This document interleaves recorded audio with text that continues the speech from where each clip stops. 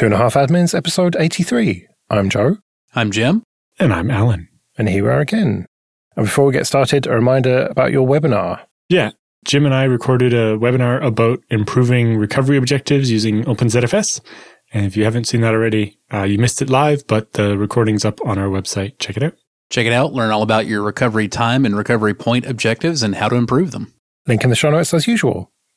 Backblaze has come out with another report, but this time they've included SSDs as well as hard drives, and it makes for some quite interesting reading. It does, although, in true Backblaze form, the SSDs they bought are basically all just hot garbage. Backblaze, they have kind of a guiding principle of buying the cheapest drives for pretty much everything, because the idea is to have lots of everything and have plenty of redundancy, so you don't necessarily need to spend a ton of money on having the most resilient, the most reliable equipment, because that's not where you're building in your fault tolerance. With that said, it doesn't look so much like they bought the cheapest SSDs as just the absolute worst ones. I am not seeing a single model of solid-state drive that I would willingly deploy in any of my machines, anywhere. Some of the sizes seem awfully small to me. I guess for 2019, maybe those sizes weren't so bad. Well, that's because they're not intended to be proper storage drives. These aren't really running side by side with rotational hard drives as actual customer data storage medium. These are just boot drives. They're not just boot drives. Backblaze does point out that they write some logs and a little bit of other data to them, but it's not seeing the same usage pattern as the actual Rust disks that are storing the real data going on there.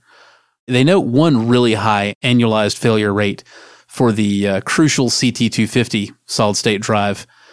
And, on the one hand, you got to take it with a grain of salt because it's a rather small sample. They had 2 drive failures out of 80 drives.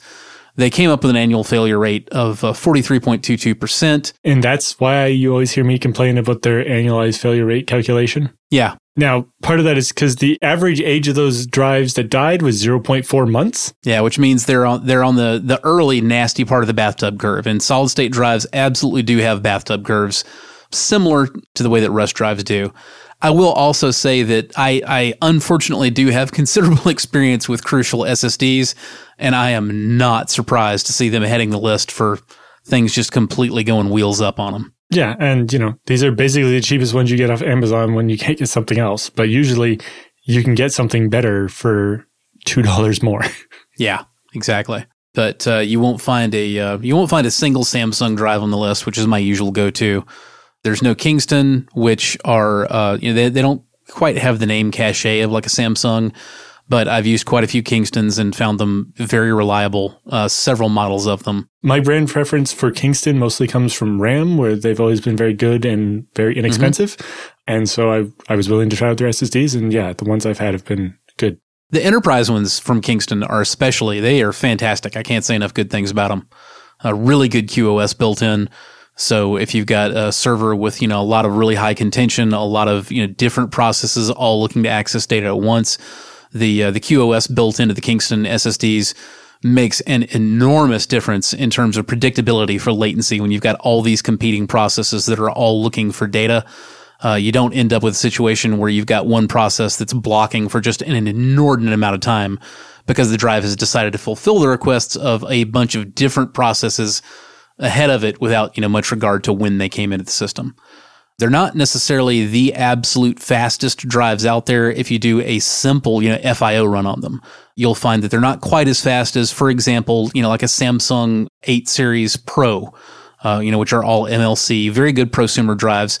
But if you hit them with a lot of processes at once, you'll see the latency goes through the roof really quickly on the prosumer drives, where it stays just absolutely flat as a board on the Kingstons. But yeah, you're not seeing any Samsung, you're not seeing any Kingston. It's pretty much just Crucial, Dell, 1 micron model, and a whole bunch of Seagate. I mean, not even in Western Digital. On the cheap end, I've been pretty happy with Western Digital Blue solid-state drives. They do pretty well. Yeah, I have, I think, one of the black higher-end NVMEs in my machine here. But Backblaze has quite a good relationship with Seagate as far as bulk buying their other drives. And, that probably makes sense for the SSDs as well. If you want to buy 1,000 SSDs, talking directly to a manufacturer where you're already buying hard drives from might make that easier. Although that raises the question of why do they not see more from Western Digital? Of course, part of that might also be, did Western Digital sell much in the way of SSDs back in 2019? Yes. Okay. That was actually when I saw them first. Now, it was fairly new. Well, I guess they bought SanDisk, Yep, right? Yep. 2019 was when I first really saw them exploding onto the market. It got to the point where if I wanted to get my usual Samsungs, I would have to tell my local vendor, ahead of time, like, look, you need to stock some of these, because left to their own devices, it was just, a cabinet packed chock full of WD Blues.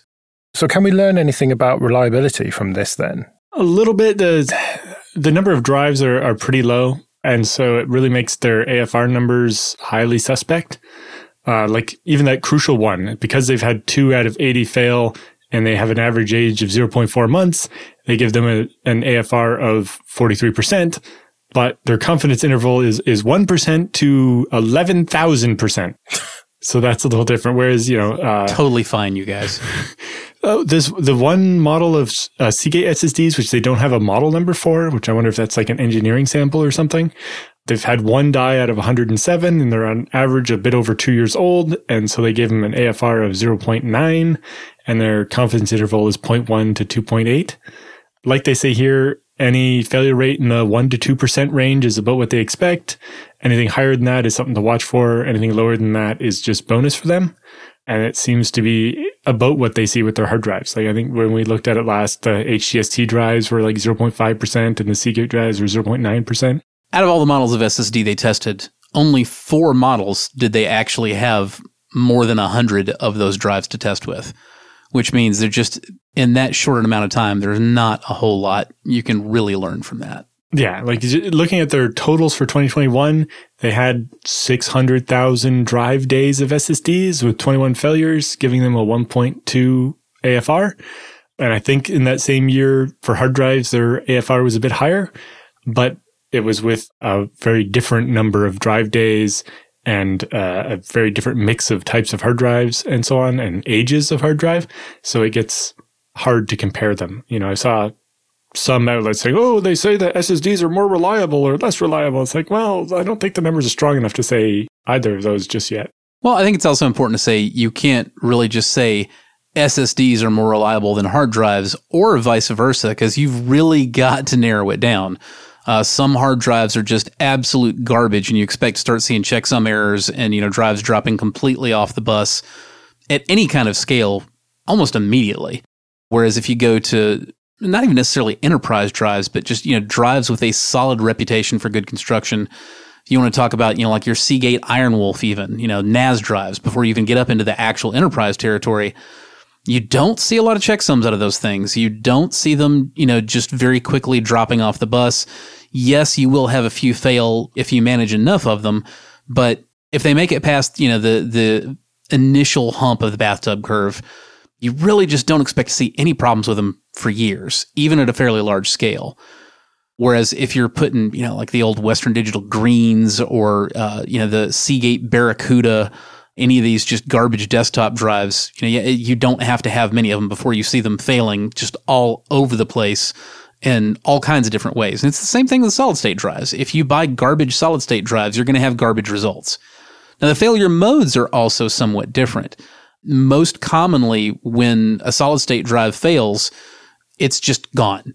It just falls right off. You're not getting any data back out of it. You're not writing any more data to it. It is just plain dead. Whereas hard drives, the rotating kind, more frequently you start seeing bad sectors. Maybe you see some garbage data coming off of them. Maybe they're slow to respond, but they eventually get there at first. More of a, mechanical type of failure mode. Well, and, some of them, if it's certain mechanics that fail, then the drive is just unresponsive and the same. And, enterprise ones, sometimes you'll see things like the drive will go read-only when it's worn out. If the failure mode is just that you've wore out all the flash. Like I have some Intel 240 gig drives that have basically gone read-only. You can read all the data, but you can't write to it anymore. The other thing is they have a nice graph here of their failure rates, and you can kind of understand why the AFRs are not as confidence inspiring. And just you see, we had a 3% failure rate in Q3 of 2019 and a 0% failure rate in the next quarter, and then a 3% failure rate the quarter after that, and back to a 0% failure rate after that. The numbers just, I guess, are not enough to give you enough statistical significance. Just to iron out kind of the humps in the graph. We've talked about amplification attacks in the past, but I read about one recently that seems to be on a different scale altogether. Yeah, so this one's a new method of DDoS amplification that does it by 4 billion fold. And it turns out, yes, that number is recognizable for a specific reason. And basically, it's a UDP amplification attack or reflection attack where you send it one packet and it will send up to 2 to the power of 32 packets in response, which is just over 4 billion. But of course, it's not the fault of the Mitel servers because you're only supposed to put them on private networks. You don't make those publicly accessible. And as we all know, when you as a software vendor say, don't make this software publicly accessible, users will never do that thing. They will always have it behind a firewall. Yeah. So it's the Mitel MyCollab and MyVoice Business Express collaboration systems. They've identified about 2,600 of these exposed to the internet and that are abusable. And basically, if you send them the right shape packet on port 10,074, they will respond with counter packets telling you how many. And you can just send something like 80,000 packets per second and have them reply 4 billion times the number of packets you send to whatever address you are spoofing to be sending to them from. Because it's UDP, you can just spoof it. In a controlled test the researchers did, they were able to generate about 400 million packets per second of sustained denial of service attack with just those 2,600 vulnerable machines. And they found that each one would generate roughly 100 gigabytes of amplified traffic destined for the target network, spread out over something like 14 hours, because that's how long it would take the machine to do the 4 billion packets at 80,000 packets a second. You know, at some point you have to ask yourself, do we really call this, the abuse of a test service, or do we just go ahead and call this, a DDoS service for hire? I mean, it's not a whole lot different from literally paying some script kiddie $5 a month for the use of his hacked VPS somewhere to run denial of service attacks on somebody. I really, really wish vendors that are building these, quote, test, unquote systems that are capable of these enormous amplification attacks build in some freaking safeguards. Don't just put a line in the manual that says, make sure you firewall this port off from, untrusted networks. Make it not work unless you go out of your way to turn that thing on. Build in some checks above and beyond that to see, hey, does it look like I'm internet accessible? If I am, maybe turn this off and yell at my operator. Don't just leave that out there and assume that every human on the face of the planet that touches your software will do the exact right thing with it. Well, it's like this random UDP port definitely seems like something that should just be compiled out in the production build of the software and not shipped to customers at all. The way they're describing this is like a counter thing, like it's counting the number of packets and so on. It doesn't seem like it's useful in actual testing. It's like a development interface and probably shouldn't have shipped to anybody at all. And the vendor just saying, well, we said don't put it on the internet, seems like quite a cop-out. But yeah, a single specially crafted packet sent to one of these devices, which is supposed to act as a gateway for transferring PBX phone calls to the internet and vice versa, will result in it sending 4 billion packets to a victim. This is fine.jpg. Apparently, it's actually to allow customers to stress test the capacity of their internet network. It's like, yep, that sounds like a denial of service to me. That absolutely sounds like a thing that I need built into a phone server. It's also specifically the way that DDoS for hire is marketed. Yeah. Rent our stressor and stress your website, not somebody else's website. And just again, why is this built into a phone server? I mean, if you want to stress test your network for just how much sheer bandwidth it can handle, there's this little tool called iPerf. You can install it. It's not difficult. Yeah, which makes it more confusing that the vendor has released a software update that patches this, except for the patch just automatically ensure the test facility is available inside of internal networks only. You mean you still didn't rip this out after that? Could it be that they keep it in for compliance reasons? I don't think it's a compliance thing. It's more like it's their internal speed test thing, so that when a customer complains that their calls are dropping, they're like, well, run this test and make sure your internet can actually handle that many calls. It's just very poorly constructed and obviously didn't have safeguards against being abused. Well, Joe, the question is, compliant with what exactly? Well, what I meant was that you may have checked the boxes on your compliance forms for this particular software, but then if you want to do other testing, then that's more bureaucracy. And so it's kind of like building it all in just makes that a little bit easier in theory when it comes to checking the right boxes. I mean, that's like making it easier to fill up your car by not having a gas cap. Doesn't that sound like enterprise IT to you, though? No, actually, it really, really doesn't. It sounds like Bob the IT guy. Don't get me wrong, you can absolutely have plenty of Bob the IT guy in the enterprise, and if you're really unlucky, he might be your director. But that's not the way it's supposed to work, and honestly, it's not the way it usually works. Usually in enterprise IT, the thing that you're going to complain about is being mired down in, layers upon layers of bureaucracy that are intended, however effective they are or aren't, at preventing exactly this kind of bonehead mistake in the first place. Yeah, like if you're doing the type of compliance where, you're ensuring crypto compatibility or whatever, every new version of your software needs to rerun through the whole compliance thing, which costs hundreds of thousands of dollars. And so you try not to release very often, and have other ways of updating things that aren't a new version of the software because each different one needs to be tested. Or like, even if you're making a Wi-Fi access point, it has to go through all this testing on the radios to make sure they qualify with each different country's industry standards, like FCC in the US and Industry Canada. And I don't know what the thing in the UK that regulates radio frequency signals is, but there's a reason why they try to keep using the same hardware for a long time before iterating, because you had to pay for the compliance check on each of those. For this phone software, I doubt they would have that. Even if they did, this doesn't solve any issues with that. This, I guess, quote, solves, unquote, the issue that it might be complicated to tell your customer that they need to install iPerf, or even that iPerf is pre-installed, that they need to actually shell into it and run it. But the ultimate trade-off is just saying, well, okay, for convenience sake, let's have a completely unauthenticated network service that absolutely anybody who reaches it can hit and generate a denial of service attack. That is, I don't have words for how freaking stupid that is. I mean, even if you want to have that as a network service rather than asking somebody to shell in and run a tool like iPerf from the command line, it needs to be authenticated. It needs to be authenticated from the factory. The authentication credentials need to be unique from box to box from the factory.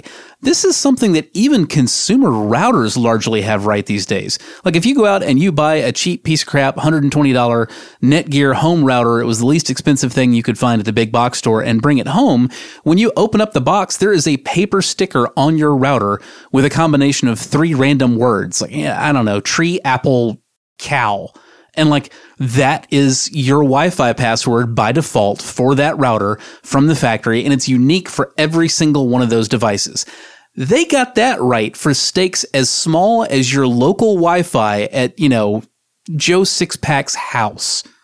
And yet my teller out here putting these servers out here that people are going to put on the internet in data centers with enormous pipes where literally you can just touch a port in DOS anybody you want, anywhere, at any time, with absolutely no authentication. It's ridiculous. And there's no legitimate case where you would want that test to persist for 14 hours straight, right? Just use as much of my internet as you can to fling UDP packets out to the internet for 14 hours straight. Depends on how bad you want to knock that one guy off the Fortnite server, I guess. Yeah. Okay, this episode is sponsored by Linode. Go to linode.com/25A to get started with $100 free credit. From their award-winning support offered 24/7 365 to every level of user, to ease of use and setup, it's clear why developers have been trusting Linode for projects both big and small since 2003. Deploy your entire application stack with Linode's one-click app marketplace, or build it all from scratch and manage everything yourself with supported centralized tools like Terraform. Linode offers great price-to-performance value for all compute instances, including GPUs, as well as block storage, Kubernetes, and more. Linode makes cloud computing fast, simple, and affordable, allowing you to focus on your projects, not your infrastructure. So go to linode.com/25A Create a free account with your Google or GitHub account or your email address, and you'll get $100 in credit. That's linode.com/25A. Let's do some free consulting then. But first, just a quick thank you to everyone who supports us with PayPal and Patreon. We really do appreciate that. You can find out more at 2.5admins.com/support. And remember, for $5 or more per month on Patreon, you can get an advert-free RSS feed. And if you want to send in your feedback or your questions for Jim and Alan, you can email show@2.5admins.com. Okay, Brett writes to us, I've tried unsuccessfully a number of times over the years, following guides online, to set my own mail server up. It just never works properly. What resources can you recommend to help me gain a proper understanding of all the working components of a Linux mail server? This is just for learning purposes, mind you. I have no delusions of running a mail server for an organization or even myself. As you said, Office 365 for the win. It's just going to require a lot of time and a lot of effort, to be honest. I never found a clear working beginning to end guide either. I've created one several times, but updates to packages tend to break it. And I'm no longer setting up so many mail servers that it's necessarily entirely completely fresh to the point that you don't have to adjust absolutely anything. With that said, in my opinion, I think the closest thing to what you're looking for is still my guide to postfix, virtual domain setup at ubuntuwiki.net. That's the recipe for the type of mail server that I build. Now, the thing is, there really is no such thing as one complete mail server package. Of necessity, you are always adding one thing to another thing and a little bit of glue to put the two of them together, and until you end up with a finished product that you hopefully don't hate too much. Now, if you follow my recipe, you'll end up with postfix for the mail server. You'll end up with Dovecot for the IMAP server. You will end up with working certificates all the way around.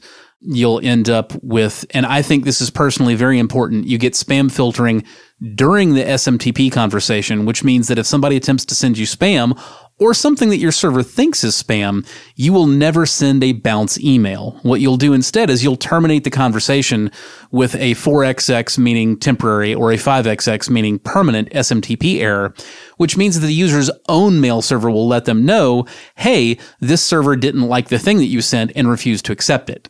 So that way you're not burning innocent third parties when some spammer runs a Joe job, which means, a whole bunch of spam that uses email addresses that it just collected from all over the web as the reply to. So then if you're actually sending bounce messages, now you're the one spamming everybody on the internet. My mail server recipe will never do that. With that said, some of the bits getting postfix and Dovecot to work together are a little tricky. Not so much because those packages don't like each other, but because they are different packages and they tend to run with different user IDs, and getting the permissions right on everything can be a bit of a challenge, particularly because the UID and the GID by design are not the same from one system to the next. So you kind of have to do this ticky little process of figuring out, okay, this is what my postfix UID and GID is, and this is what my Dovecot UID and GID is. So here's the entry that I need to make in, this part of the MySQL database to account for that. And in this text file here, that's a config file for one, and that config file for the other over there. It does work. You can put it all together, but it's really never just a completely brain dead easy thing. Recalling how I learned how all the moving parts work, even though it's not what I would run as a mail server nowadays, you might look into the older recipes for Qmail. One of the things with Qmail is that each different part of the process is a separate program. They'll come in one package, and it's easier to understand the flow of how the mail goes through the system if you actually want to understand what's happening inside the mail server and getting to the point of sending yourself a message by telnetting to the SMTP port and watching all the steps. Again, not for production. This is just for understanding the process. And because that's the way Qmail works, you can then insert pieces in each step. Like when you added Spam Assassin to filter spam at SMTP time, in Qmail, you would replace this program with a shell script that called something else first and then the original program, and it just pipes everything through in the various steps. And it can make it a bit easier to understand the flow and how all the pieces work on the inside. That's not really very different from how you do it now with postfix. Not really, except for it's just the config is a bit more involved with the transports and all that stuff, and they're using their own protocol instead of just feeding mail through a pipe in a way where you could stop and look at it as a user. But I agree that postfix is probably the thing you actually want to learn. So it might make more sense to start there. As somebody who ran large Qmail installations for about 15 years, I violently disagree with your idea that somebody should be forced to try to walk through Dan Bernstein's mind in order to figure out how mail services work. I don't think that's a great idea. Well, I was suggesting like NetQmail, the not Qmail package of patches that actually made Qmail usable. It's still... Alan and I can disagree on things, and we disagree on this one. I don't think that's a great idea. If you follow my guide, you will find linked within it also, by the way, resources to how to use Telnet to test the various pieces of your mail server and, see if delivery is working. There are specific guides on how to use Telnet to connect directly to either Postfix for SMTP or Dovecot for IMAP and actually directly type in the commands yourself. The same commands that, a mail client like Outlook or Evolution or what have you would issue, you can issue those directly at the command line using Telnet to those ports. That's a very valuable exercise. And if what you really want to do is learn how email works, honestly, learning how to conduct an IMAP conversation and an SMTP conversation manually via Telnet is probably going to do you a lot more good than installing anything of the actual services does. Yeah, for sure. Yeah. I wasn't saying it was the best way. I was just saying that Qmail is how I learned. Qmail is how I learned as well, and I'm trying to save other people from the pain that I went through. I mean, to be completely fair here. Now, at the time, Qmail was amazing. When your options were Qmail or freaking SendMail. Oh God, yeah. I mean, absolutely Qmail all the way. But it didn't age well. A lot of the setup for Qmail is a bit needlessly convoluted because Bernstein kind of has his own ideas about building everything as secure as it can possibly be with lots and lots of separate user processes that absolutely do not trust one another, which is a neat exercise in InfoSec. It's not necessarily the most conducive to just figuring out how to make mail server go. And it got more and more unwieldy and unmaintainable over the years because Bernstein, unfortunately, also had his own ideas about licensing that made it damn near impossible to actually package Qmail entirely all the way patched up to date in one single piece that would be functional. The older it got, the more difficult that got, and the more you had to install Bernstein's pieces and then patch it with, diffs after the fact, because that was the only way you could do it and comply with the licensing. It's a freaking mess. Don't put yourself through that. I understood Bernstein's point of if only the bits that I made can be called Qmail because I'm, putting my name on it or whatever. But it turns out that works very, very poorly for open source software. I've only ever used Exim, but no one ever seems to talk about that. I used it a bit. It's had a bad security track record. It has. It's got an okay performance track record. The big thing that knocks Exim out of the park for me is I never really could find there are other pieces in that recipe I haven't even mentioned. It also walks you through getting Roundcube integrated, which is webmail. It also walks you through getting Postfix admin integrated, which is a web-based domain and user mailbox management piece. So once you've got the whole thing installed and configured, rather than having to go through and, dick around with text files on the command line to set up like a new user account, you can just browse into the Postfix admin for your server and you can go in a nice little web interface and say, oh, I want to add this domain that I have registered and I've pointed the MX records to this box. And I want to add these mailboxes and these aliases, and I want to delegate control of this domain to that person, but he doesn't just get the run of the whole server. He only has admin over, his or her own domain, all this kind of stuff. The tooling for all that to work with Exim, I found very lacking. Actually, that kind of tooling was one of the things that delayed my adoption of Postfix as well, because I had been accustomed to Qmail admin way back in the day. Postfix admin replicates that functionality, and yeah. So most of the use I had of Exim was with DirectAdmin, which was like cPanel, but less terrible and worked on BSD and Linux. And DirectAdmin used Exim, and it provided, the web interface where I could create the domains and I could add resellers and delegate other people the ability to add new domains of their own and do all that stuff with it. But that was built into DirectMin. It wasn't just like a package that you can just install that does that. Right. Well, in this case, it was actually using the text files on the file system to do it all. And they were just basically Unix password files. And then DirectAdmin provided a web interface to that. Yeah. Yeah. Postfix admin stores this stuff in a MySQL database. The other thing I'll say about this for our listener, as far as wanting to learn how things work, this is probably a big benefit for you. My recipe that I mentioned on UbuntuWiki.net, it uses something called postprox, and a small filter shell script ties everything together. So you can literally look at a shell script that ties together your filtering to your SMTP conversation and read and modify and change everything that it does. So that's kind of nice. It's not all just config files. Some of it is literally like you get to pick how this stuff works. Yeah, I would say the one other thing is probably, I'm guessing Jim's guide does it this way, but do it in layers, like get mail working and then get it delivering and then add the spam filtering. Yeah. One thing at a time, so that if you break something, I got this to work, then I added this, and now that it doesn't work anymore, I know where to look. But if I try to just do all of the layers at once and then something doesn't work, it's harder to tell what's going on. Yeah, you're correct. That is how the guide works. It does. There's only so much you can do in terms of that. I wish it was a little bit more straightforward in the way that you describe. It is, I will say it is as straightforward in that way as it is possible to put all these pieces together. Some of them interact in such complex ways that you really can't put them together entirely independently. But as much as possible, yes, I focus on get one piece put together and working, test it, make sure it's working, then move on to the next. Right, well, we better get out of here then. Remember, show@2.5admins.com is the email address if you want to send in your questions or feedback. You can find me on Twitter @JarRessington. I'm @JRSSNet. And I'm @AlanJude. We'll see you next week.